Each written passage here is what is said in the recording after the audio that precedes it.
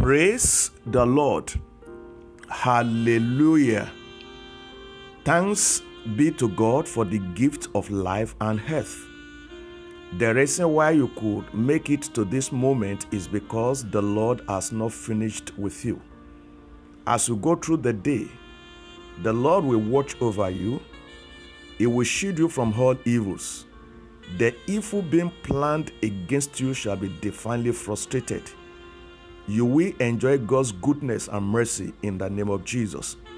For today's episode of the Priestly Blessings, I will be reading from Proverbs chapter 29, verse 18. The Bible reads thus: Where there is no revelation, people cast off restraint. But blessed is the one who heeds wisdom instruction. One of the distinctiveness of God is His omniscience. He is all-knowing. Nothing and absolutely nothing is hidden from Him. Proverbs chapter 25 verse 2 says, It is the glory of God to conceal a matter. While Deuteronomy 29:29 says, Secret things belong to God, but the things that are revealed are for us.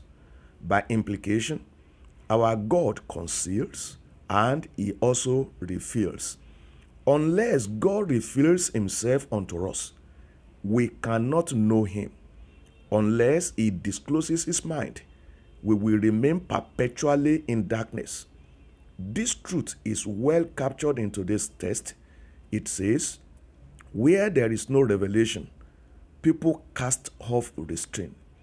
In other words, where there is no access to the mind of God, people run wide and break loose. Please, I want you to take notice of this. People run wide and break loose.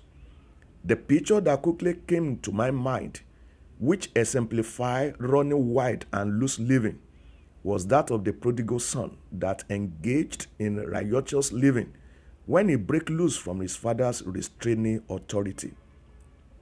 Darkness fills the way of people that lack God's revelation. Errors dotted the path of people that do not have the knowledge of the mind of God. Insanity traces the lives of people that lack God's guidance. You need three things to position yourself for God's revelation so that you will not run wide in life. The first is intimate relationship with Christ, followed by intimate relationship with God's word, which is the Bible. Then in the top place, you need total obedience to God's word. I want you to listen to our text once again.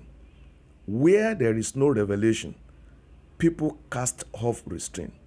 But blessed is the one who hears wisdom's instruction. As you resolve to walk intimately with Jesus Christ, as you resolve to be rooted in the Word of God and be obedient to God's instruction, your life will not lack divine guidance and restraint.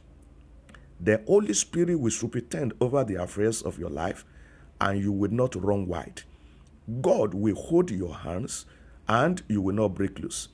In the journey of life, you will not miss it. God will bless you with His wisdom. God's wisdom will stand you out in all your ways. God's wisdom will arise to rescue you where pit has been dug for you. You are blessed. Yes, you are blessed beyond curse in the mighty name of the Lord Jesus Christ.